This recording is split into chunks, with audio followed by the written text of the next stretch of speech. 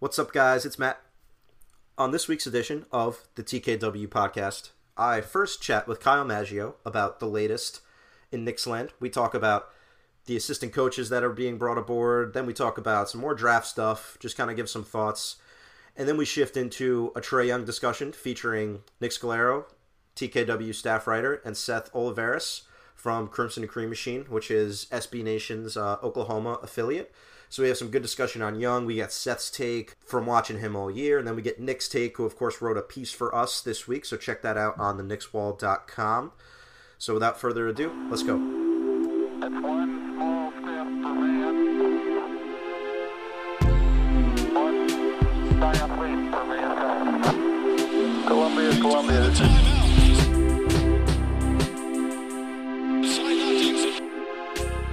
Houston, AOS over.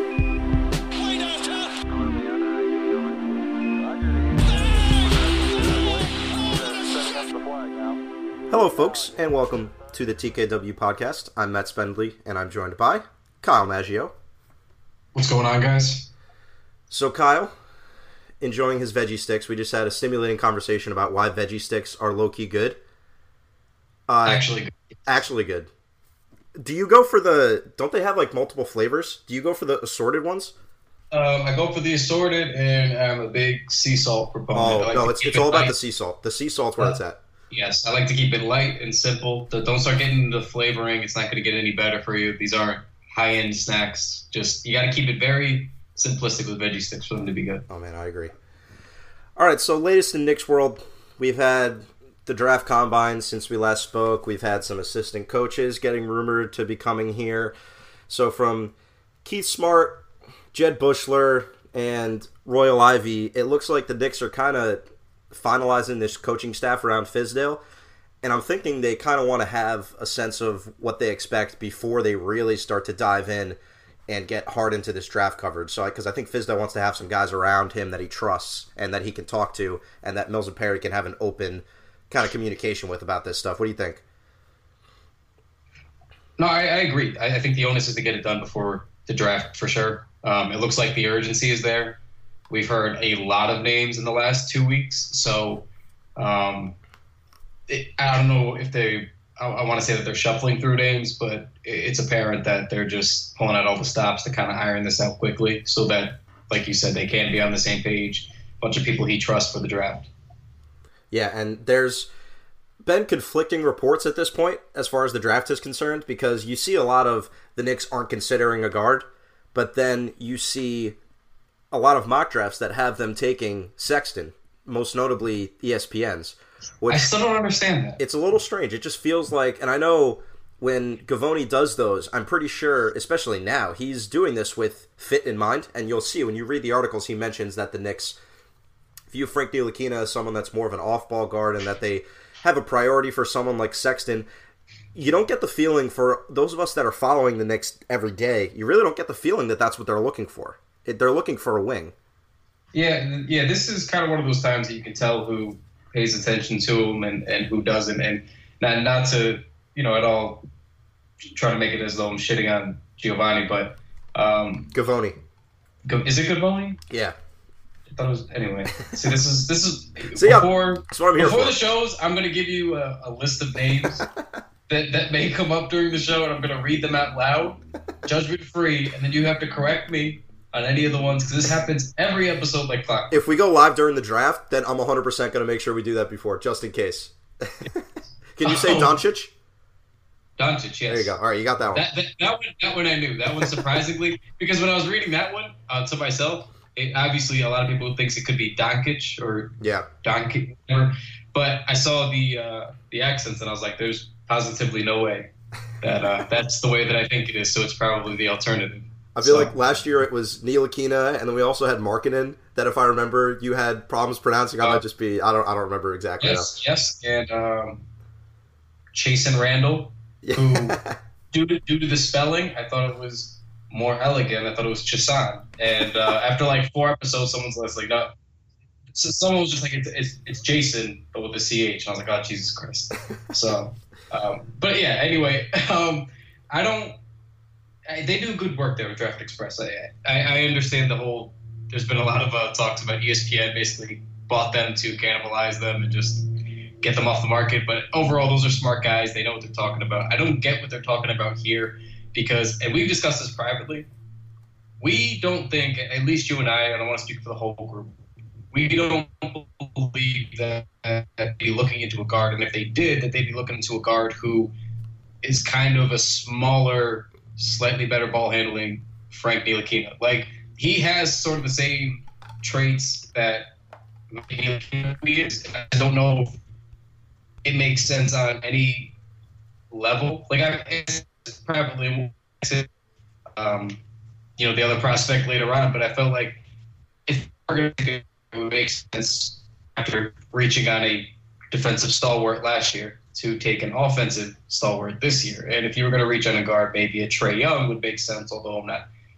wildly high on him. That would make sense more than this Sexton. But I don't – what are your thoughts on Sexton and his fit in New York? Because I personally don't see it. I have massive concerns just because of how long it takes for a guard to become good in the NBA. That's basically what it comes down to. We're going to watch Frank grow the next 3 to 4 years, and even in 3 years, so this year, next year, the year after, he's still not going to be the player that we hope he can be at that point. He's still going to have room to grow. And I worry that if you pair these two just young guys that are going to need the ball to be able to progress, that are going to have to learn how to run an offense a bit, and they're also both guys that aren't great shooters. And that's why Young makes a lot more sense as a fit next to Ntilikina. And if the Knicks are serious about how committed they are to him, then Trae Young absolutely 100% makes more sense. I would bet a lot of money that Young is not available. Let me put it this way. There's a much higher chance that Sexton's available than Young is available.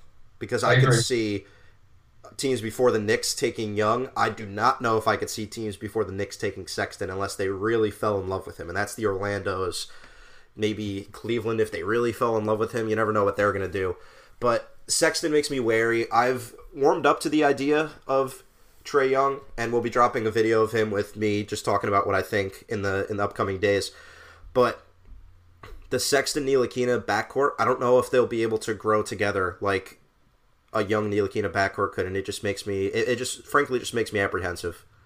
Yeah, I feel like that's exactly it. A lot of things would have to go right for that kind of a backcourt to work together when the skill sets don't necessarily complement each other before that. Normally it makes sense. Like the way we were just talking about the Trae Young thing, like whether or not he pans out in the NBA, there's some logic there to say, well, we need somebody who could really shoot from range, somebody who's a bit of a playmaker, a better ball handler, to go next to Frank Ntilikina, who kind of struggles with his shot right now, who kind of struggles with his ball handling right now. If you were going to pair them, those make sense. But the Sexton thing, and again, anything can happen in the draft.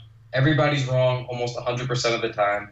But it just doesn't, like, this is to me like an obvious thing that doesn't make sense. But anyway, if you want to try to catch up on some of these assistant coaches that have been rumored. Yeah, do you have anything you want to point out about them? Do you have anything specific?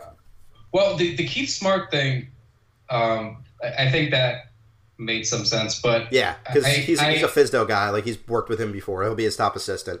Yeah, and I like that. But Royal Ivy I saw today, and that I don't know if that was like overly surprising to me, but it was kind of like whenever I see a player hop on as an assistant, I'm always like, whether I should be or not, I'm always like a little bit surprised. Yeah. Well, I think he's been an assistant for a couple years with Oklahoma City's G League team, and then he's been with the Thunder. I think it was 2 years and 2 years with G League and then NBA team, I believe. So he has some experience under his belt. I mean, I don't know. I mean, I kind of just like, and I try not to get too caught up in it, but I really do like what they're doing for sort of front office and coaching personnel. I just feel like they're following through on a lot of things that they wanted to follow through on, that they said publicly in press conferences when normally they're full of shit in those. Not just the Knicks, but like a lot of executives are. And I feel like they're doing a lot of things that make sense. The way a lot of people speak about these guys is that they're more developmental coaches. Right. That's been a big point. That's been a big point throughout this, that people are saying these are more player development guys. Yeah, and that was the one thing I wanted to talk about, because what are the Knicks notoriously bad at? Player development. And it just seems like, and again, always cautiously optimistic because things can go terribly awry in like 3 months with James Dolan running the show here. But they're doing all the things that would make sense. Like they're letting Perry sort of identify the weaknesses and fix them, or try to fix them, get the right people in there to try to fix them. And that's what these assistant coaching hires look like to me. I thought they got the right guy in Fizdale, and now they're getting the right coaches. And a lot of these guys are raw or need some reshaping. You know, like Dotson is a little bit raw. You know, a lot of us believe in him. I know you're a big Dotson guy. Mm-hmm. So, you know, getting more developmental coaches in here is a good idea. Frankie is incredibly raw, incredibly young. Getting a bunch of developmental coaches in here is a great idea. So for this roster, which is largely going to be an experimental season, a lot of young guys who are just going to be looking to earn playing time, learn to, you know, try to earn their spots with KP out. I think that's just exactly the right kind of coaching that you want around them. 100%. And even it extends beyond their draft picks, too, because then you're looking at Trae Burke, Emmanuel Mudiay, Troy Williams. These are more guys that could benefit from being harbored in such a strong environment that can really maybe teach them something, because we see signs from these guys. It's just a matter of if they pan out, which in all likelihood, we know Mudiay is probably bad. We know Trae Burke is maybe going to top out as a six-man scorer. We know Troy Williams probably is always going to struggle to shoot, but it's always the glimpse of these guys that you hope for, and you got to put them in the best situation to succeed. And it seems like the Knicks are making their best effort to do that, which is all we could ask for at this stage. If it doesn't work out, I think we've said it multiple times here, if this ends up not working out, we can't say, oh, God, this was just terrible, they made bad decisions. They're going down the right path. It's just a matter of if it works out or not. It's exactly it. Because we've seen them make terrible decisions, and then it goes to shit. And then nobody's surprised, and we're all angry because we all saw it coming. If you're making good decisions, and then it just doesn't work out, then that's just what happens in professional sports sometimes. Sometimes it just isn't going to go your way, even though you did everything correctly. So I agree 100% on that. All right, last thing before we bring Seth and Nick on to talk about Trae Young. I have a question through the lens of the playoffs. So we know how good the Celtics defense is, and the thing that makes them so good is they have a lot of switchable perimeter guys that can really defend in a variety of ways. So, you know, they can start Marcus Smart and then throw him on Tristan Thompson and have him play in the post. They can have Jason Tatum and Jaylen Brown on the perimeter and then have them switch on to guards if they have to. They have Al Horford, obviously, who's one of the best defensive players in the league. You see a lot of these kind of switchable, heavy defenses still left in the playoffs. Do you subscribe to this theory that those are the kind of guys you should target? And if so, does that change? And has that shaped how you viewed who the Knicks should draft? I do subscribe to it. I do believe it. I feel like you have to have guys that are going to be able to, you know, change and switch and defend multiple positions. I honestly believe that. But I don't know that it affects the Knicks in this draft per se. Because if that was the case, you know, I think we hear a little bit more about a guy like maybe Wendell Carter. Yeah. If I'm not mistaken. Just from the things that I've looked at and read about with him. Some people compare him to Horford. Like people say that's like his absolute ceiling. Like if he's a really successful pro, he's Al Horford, which I can vouch for because I like his game and you can see shades of that in college. Yeah, no, I like him, but it's like, to me that would be the guy, to answer your question, like that'd be the guy that you would want to target if that was 100% the case, if you knew that was what you had to do. But I'm almost at the point where it's like, I don't know if that's best player available for this Knicks team, and I don't know if that necessarily is going to complement KP if we're assuming full health when he returns to some degree. So I don't know that it should change their game plan per se. I still think that they should go with sort of a versatile wing, like maybe one of the Bridges, but I believe in that notion. I just don't believe it should change their plans for this upcoming draft. I've read some really good pieces on Mikal Bridges that have knocked him down a bit as a prospect that have made me think. I still feel strongly about him, but I could be talked into feeling stronger about Miles. I was just going to follow up with that. So yeah, good. Well, this guy, I think his name is Jackson Hoy. He's been doing some really good work over at the Stepien, and he wrote some pieces about wing guys, and he talked about how Mikal Bridges is often compared to Otto Porter and Robert Covington, but that he didn't have the skills that they had when they were in college, and he didn't have the size that they have and that they've put on. And he, of course, acknowledges that, hey, listen, this could happen, but a lot of the things that those guys did in college, Bridges didn't do. And it's just a little sobering, and I think it's important to read all different kinds of angles, and that's why I was really curious to read, and again, commend him because he's done some great work. Miles, the thing that made me the most nervous was in college I just hated his shot selection, but a lot of it was a product of Tom Izzo. I think Tom Izzo just did a really bad job coaching that team, and he put Miles and Jaren Jackson in bad positions because he was playing them next to big guys like Ward and Schilling, and it just wasn't the best spot for them to succeed. So when I watch these series, like, I can see either Bridges playing in them. When you're watching in the conference finals, I'm like, yeah, I could see either of those guys playing 30 minutes in this series. Oh, no, I was going to say, since watching, they're not at all the same prospects. I just want to get that out of the way before I even open it up. I can after watching the way Jason Tatum's sort of been unleashed, I mean, it's an entirely different coaching system, too. Having Brad Stevens as your coach is a huge help, obviously. Yes. Like, seeing a guy who can sort of get out there and just kind of get whatever shot he wants, I can see how that would be effective. So to answer like the Miles Bridges shot selection dilemma, yeah, that's sort of what, like, if you have a smart, capable coach, and I think almost every smart, knowledgeable NBA person would agree at this moment that Fizdale is a good NBA coach. I feel like maybe he could get the most out of a guy like Miles Bridges and probably could clean up some of that shot selection, get him to, you know, he can still take those shots, but just be smarter about it. Right. It's going to be a heated debate going into the draft, and we got about a month left to talk about which one is better and which one we prefer. I think it's close, and I think that there's a higher chance Miles is there, because I think one of those higher teams could talk themselves into Mikal for his intangibles and the things that he can bring. Most notably, him winning the championship, I think probably vaulted him up a spot or two. Yes, and he's won two. Let's not forget, he also played a role on the Nova team that won a championship with the game winner from Jenkins a couple years ago. So he's won two national championships in college, which of course has helped vault his stock. But he also contributed a bunch to those teams. So right. All right, so let's transition. Let's talk about Trae Young. Let's call it Nick and Seth and talk this one out. Okay. All right, we're back.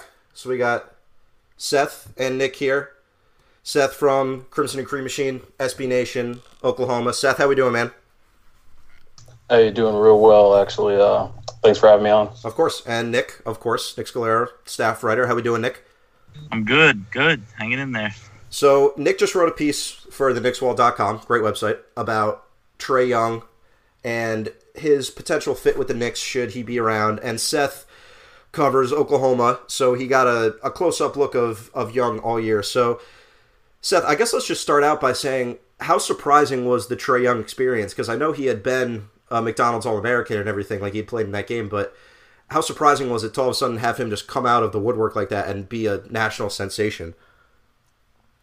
Man, I'll tell you what, it was a big deal, and you know, an interesting thing. I think something that kind of doesn't get talked about enough.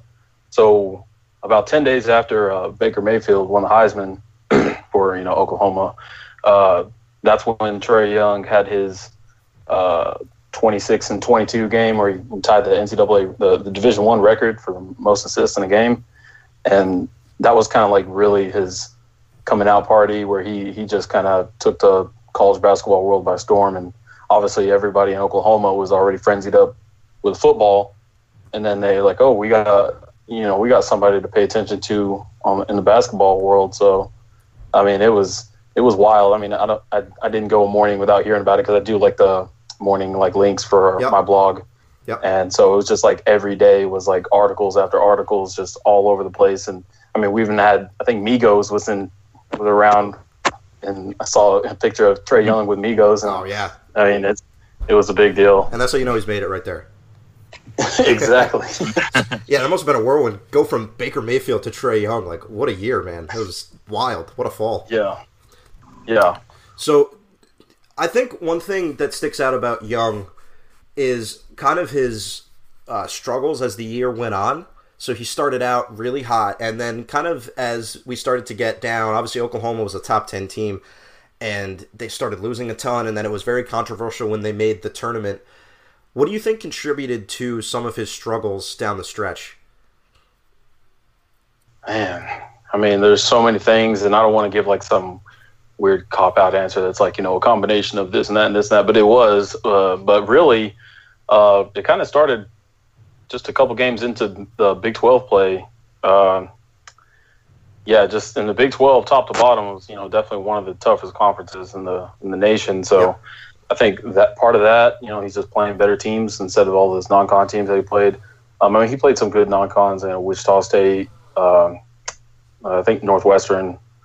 Northwestern. They're decent. They're not, like Maine or somebody, but there's good coaching in Big 12, and they figured him out. They, if you throw a double team at him, he didn't always make the best decisions. And part of that was just him being like an 18, 19-year-old. And it kind of wore on him. And then there really wasn't ever anybody he could kind of rely on, teammate wise all year. And it just was magnified once the competition stepped up. And that was a huge problem. And I think a big reason why they started to struggle was that he just had no one else to rely on. And it was the thing people talked about a lot with him, is that all of a sudden you saw his stats suffering, but it was because he was taking some of the same shots, but his teammates weren't picking him up.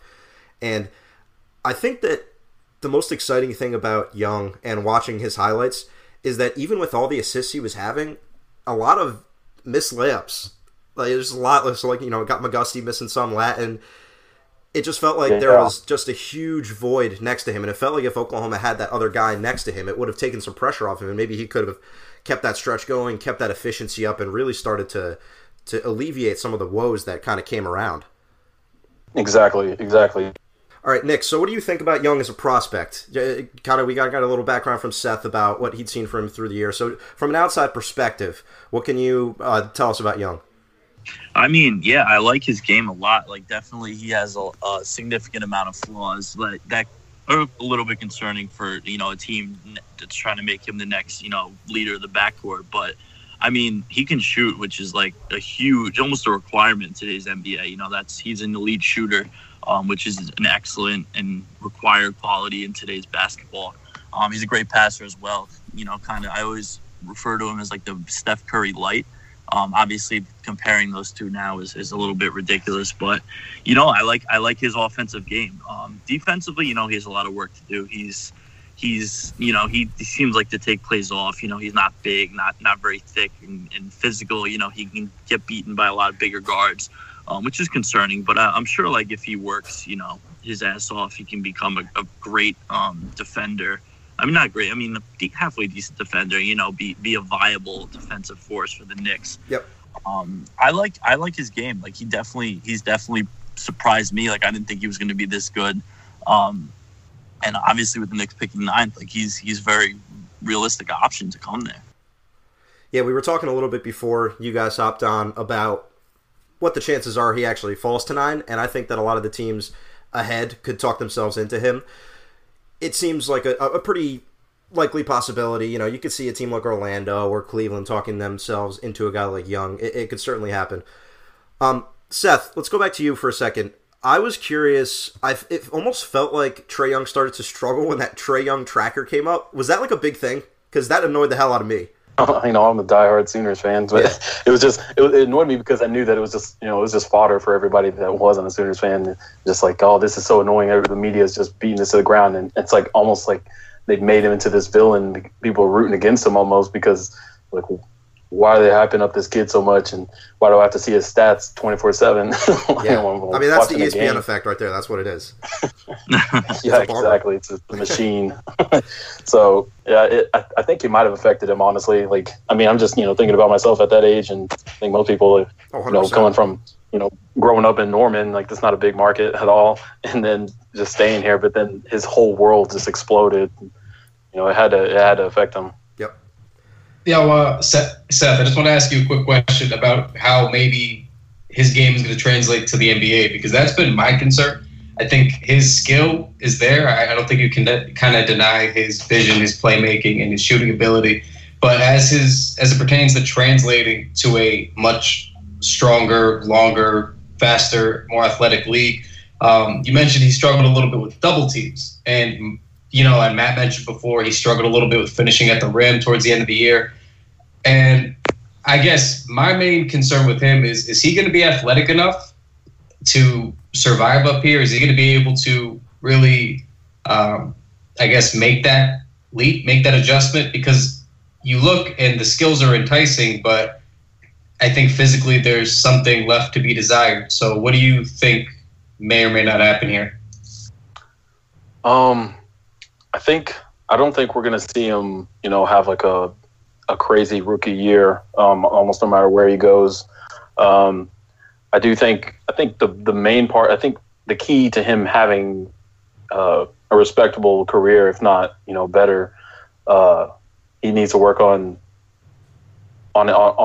his attacking the rim, using his body more, because he doesn't have the height or necessarily even like the above the rim kind of game to necessarily just take over in that way. And in the NBA, it's just going to get exponentially harder than it was in college with, the type of athletes he's going to see. So it's like in one way it's going to help because he's going to be surrounded by some of those athletes also, but then he's also going to be facing them. So it'll be kind of like a wash. So I don't think he's going to have like, the Trae Young show is not going to continue in the NBA, at least not right away.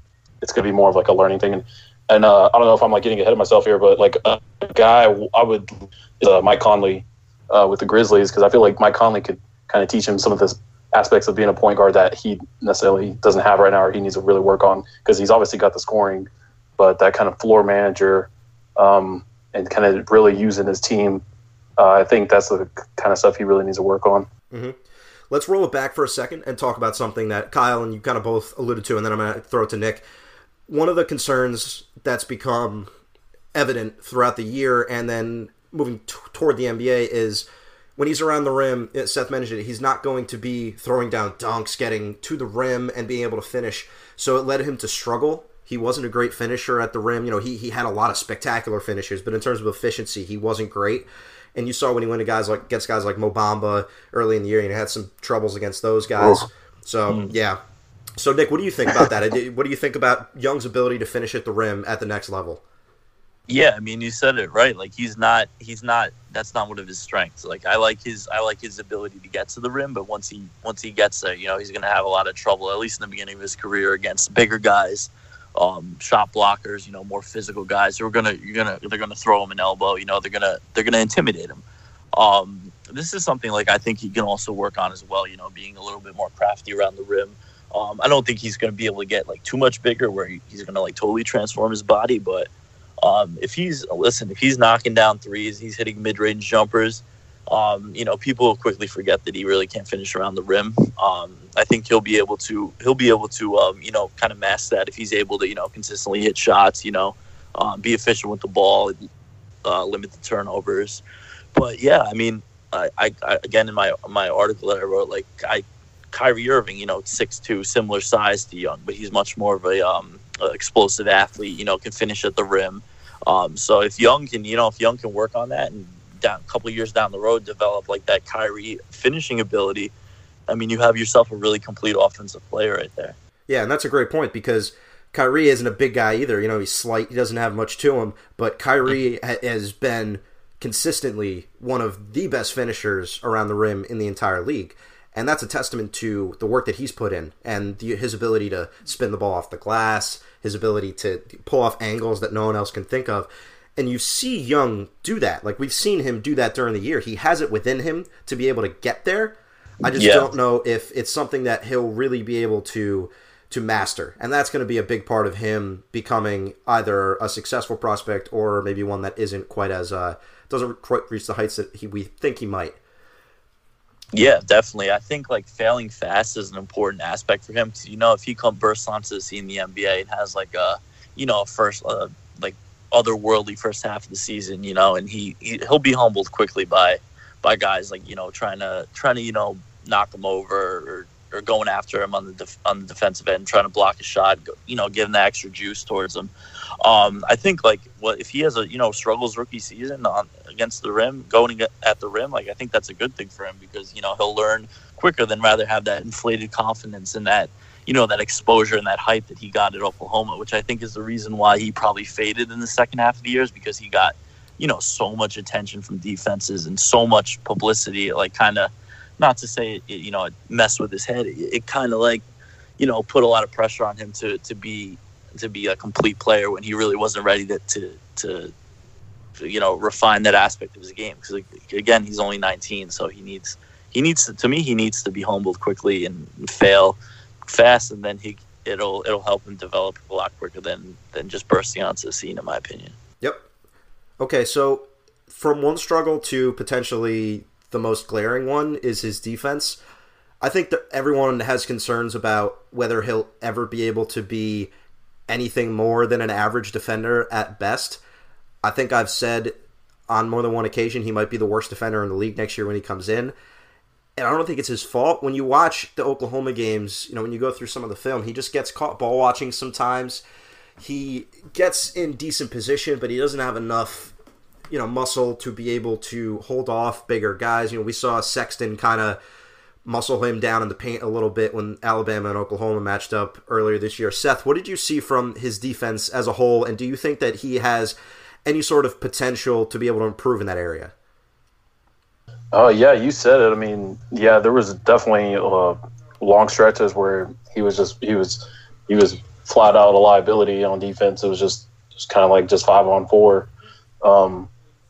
So as far as how much growth I can see him making in that area of his game, I think he'll definitely improve. I think just as long as he's he keeps getting his opportunities and he keeps working. I mean, he's a workaholic, like a lot of these guys are when it comes to his game.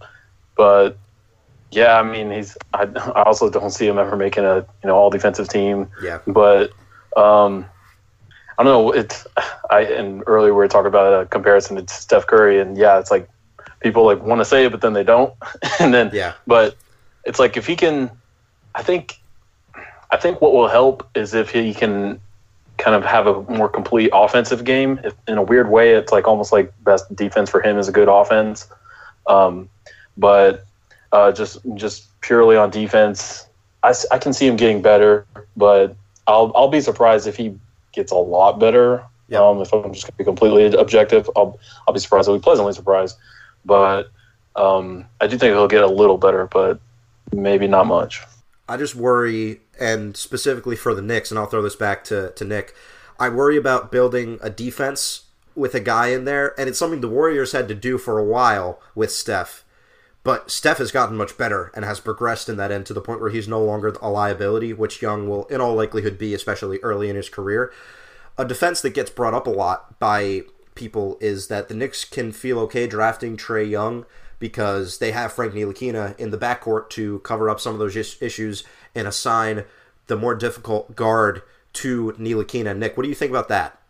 Yeah, no, I totally agree. If you just mentioned Steph Curry and even Kyrie Irving, their strengths are not on the defensive end, but they're surrounded by guys Durant, elite defender, Thompson, elite defender, Jason Tatum, very good defender. A lot of defenders around them kind of mask their defensive deficiencies. But yeah, they both of them have gotten better. And I think in Young's case with the Knicks, he's going to have to play some sort of defense because, we've endured, a decade of terrible defense from on the perimeter, and perimeter defense is, so important at this time, at this era of basketball. And yeah, I mean, having Frank Ntilikina next to him is going to help him a lot. It's going to take some of the pressure off him. But again, I don't think Young will develop into a lockdown all first team NBA defender. But he can improve in the aspect of getting steals. He might still get bodied frequently, but having that two guard who could potentially be an elite defender in Ntilikina is something that could help Young out a lot. Because exactly.